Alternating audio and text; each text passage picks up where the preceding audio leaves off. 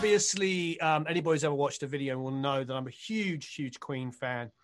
And it all came from my father. I mean, I was very lucky. I grew up in I grew up relatively poor, to be quite frank, but it didn't matter because my dad and my parents in general were like huge arts fans. Like they loved painting, music. You know, my father was an artist. He was a painter. And so we had a house full of like creativity. And so that's pretty freaking awesome. I can't complain about that. But I will tell you, it was Christmas a long time ago, and I was a little kid. I always say too young to be, to know this. But I was a little kid, not even a tweenie. You know, I think I was 7, and my father gave me a night at the opera, and all I'd ever heard is classical music and opera at that point. It was just he would listen to opera. I'd even been to Covent Garden by then, and experienced opera and classical music, and he gave me this album and just said, this is worthy. like you're allowed to listen to this. And it's because that Christmas in England, Bohemian Rhapsody was the #1 song. It was #1 for 9 weeks. It was a massive smash. And everybody was obsessed with it. It had all of the things that we love. It was a big, powerful rock song. Yeah. It also had all these operatic moments and just incredible production, incredible performances, and great songwriting and like everything. So, I mean, what an incredible baptism of fire for your first pop music experience as a tiny little kid to be that. And that's how it all started. I cannot. And to be honest, it's, for Queen, it's been absolutely fantastic over the last 2 or 3 years since the movie came out, just to see all of these closet Queen fans climb out now and be like, it's okay to be a Queen fan. You know what I mean? I do. You know what I mean? I love Queen. I've loved Queen my whole life. I got Queen on vinyl, so me too. I've been there from the beginning. I'm like 50, so I've been there for quite a while.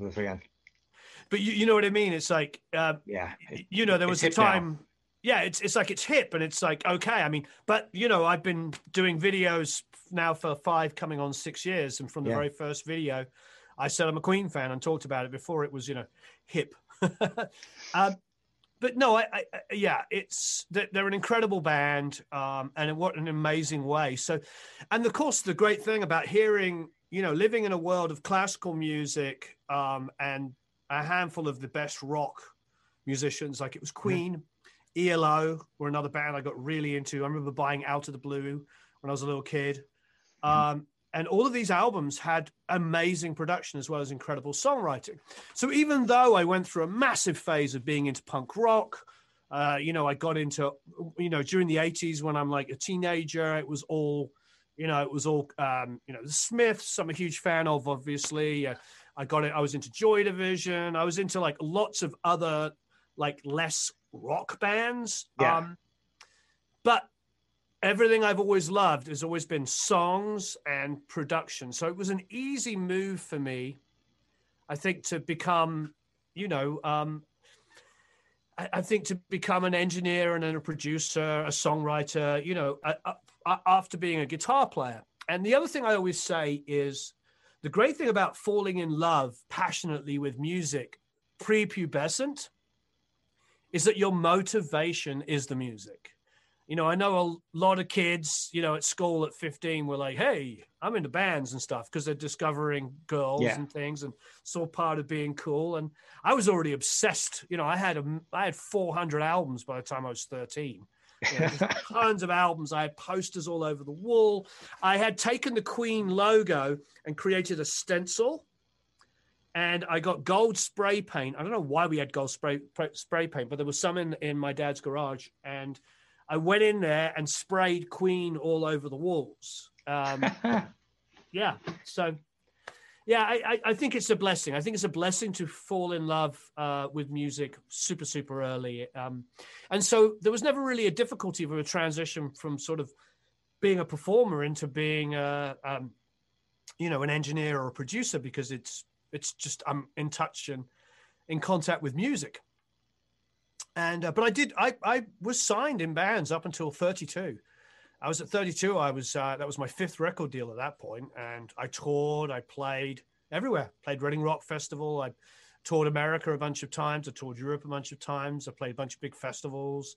Had an absolutely fantastic time. Had some, a modicum of success. Had a chart hit in England with a band called Star 69 back in 95, 96. There was just some great times. It was, I've been blessed. And then, of course, as a guitar player, I've got to work on people's albums and play guitar on stuff, sometimes uncredited, when you're working in a band, I'm just fixing or replaying parts. It's just part of what you do. Sometimes credited. Then I've had some really cool credits. I remember I did 3 Ace Frehley records, and on one of Ace's records, we had Slash and Ace do a dueling solos, like on the couch, which is over there. And it was a cover of Emerald by Thin Lizzy. Yep. And then, Ace had to go off on the road, and he went off and did some shows, and he calls me up and he goes, Warren, I can't figure out the frickin', I haven't got time to do the harmony part. You do it. So I just did that for, so I did that part. It's very like kind of Spinal Tap, that moment. If you remember that harmony part. So I did it and, sent it to him, and he really enjoyed it. And, so the album comes out, and it's like, first of all, it's a cover of one of my favorite bands, Thin Lizzy, So right. It's Thin Lizzy, Emerald, has the musicians listed, guitars, Ace Frehley, Slash, and Warren Hewitt. I mean, you don't get better than that. Yeah, you don't get better than that. If you could think of being like a 15-year-old kid, being a rock guitar fan, and somebody was going to say to you, Sean, in 30 years' time, you're going to be on a record with these two like rock superstars. You'd be like, I'll take it. Yeah.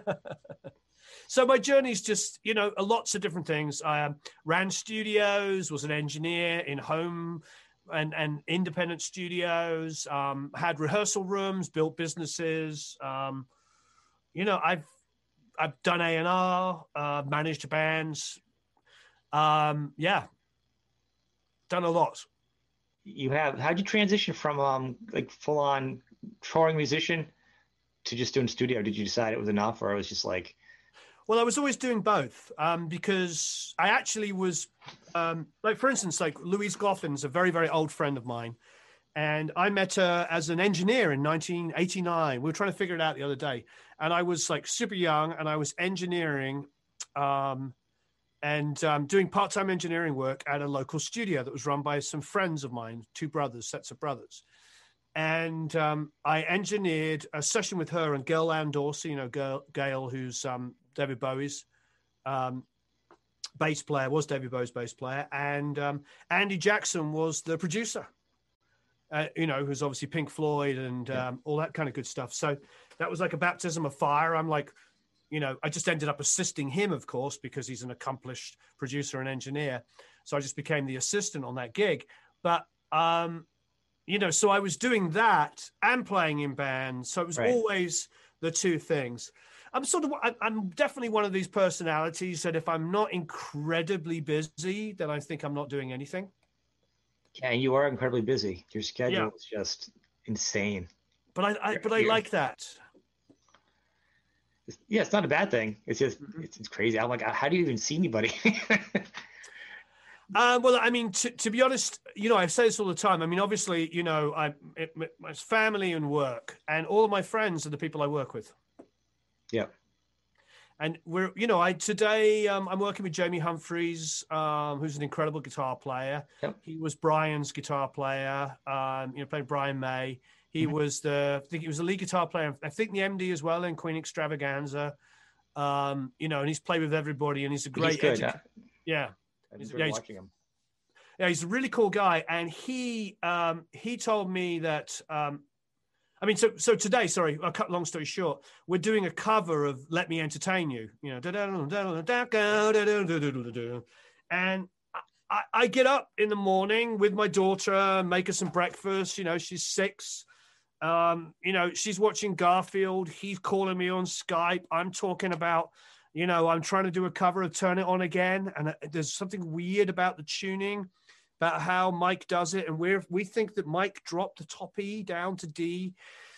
Anyway, so we're talking about that, and then he's talking about the solo on "Let Me Entertain You," how it does this dive bomb, and it's like, did they slow down the tape? We're thinking, did they slow down the tape, or did he actually do it with a tremolo, with the whammy bar? And I'm just thinking to myself, wow, what a great life. You know what I mean? I my whole life is like my wife, my kids, and music. Pretty cool. It's pretty awesome. You don't feel like you're working because you're just doing what you love. Yeah, it can be a lot of work, as you know. Anything we love can definitely be a lot of work. But I think what I'm trying to say, what I believe, is that I've got a day filled full of incredibly interesting and rewarding things. You literally have so many fresh ideas in your shows. Well, thank you ever so much. Obviously, I'm a fan, so I mean, it's incredible. I'm like, I don't feel like he's ever repeating himself. Yeah, it's very difficult sometimes, I think, for your viewers watching this. It is very difficult sometimes with some of the mixing technique stuff because, I've seen videos that I've done reappear on other channels and people do my version of that. And we've obviously done videos that coincide with others. And there's a certain degree of that. Now what I'm concentrating on is, because we have a wealth of information, I'm concentrating on showcasing how great songs were recorded, talking about the recording techniques that were behind them, and just, showing off my love of music. I've also been blessed, to have a couple of people like Mark Daniel Nilsson, who's really talented, come in and do videos every now and then. So I want to keep doing the 5 videos a week, but every other week we might have somebody else showing their techniques, because there's a million different ways to do the same job and to get great results. So I think it's really just a case of and it's not called Warren's Place. It's not called, my name's not in the title, it's not my name. And so for me, it's about connecting people and doing something that's really much bigger than myself. And I think it's a blessing to be able to do this. I mean, I think your topics lately have been really good. When you do the breakdown of the songs, that's probably like my favorite, because I'm a total dork like that. I love it, especially the Chrissie Hynde one. I mean, huge fan. Yeah, any of that. I mean, and then that and the live breakdowns, I think, is the 2 favorites. Like today you had. Those are so, because both of them are really hands-on and practical. So you'll hear the songs, you can use it, you'll be like, oh, I get that now. Or you can watch it and you get tips. You know what I mean? Those are interesting, because we were being asked about guitar sounds the other day, and I'm looking over here and I've got a Vox AC100 head. I've got one of Eddie's personal, amps that he gave us. Yeah. We got Eric's Mesa Boogie. We got an Engel, which is beautiful. We've got a couple of Marshalls. Elaney, of course, big Tony Iommi fan. And when we got small amps, we got the Baby Marshall, a Rode, which is great, Carl Martin, a Pro Junior. But what we end up using 99.9% of the time is the Fender Deluxe Reverb, the Tone Master, which is the modeling amp version. And it just sounds really, really good. And it's really easy to use. People argue about that. The modeling amps, about modeling online. That's like a rabbit hole. If you go online and look up a question about it, like I was looking up a question, there's like so many boards. I had to close it. I'm like, I'll figure this out myself. I think it's just, I love it. Yeah. All right. You rock. Thanks, Sean. I'll talk to you soon. All right. Take care. Thanks a lot. Bye-bye.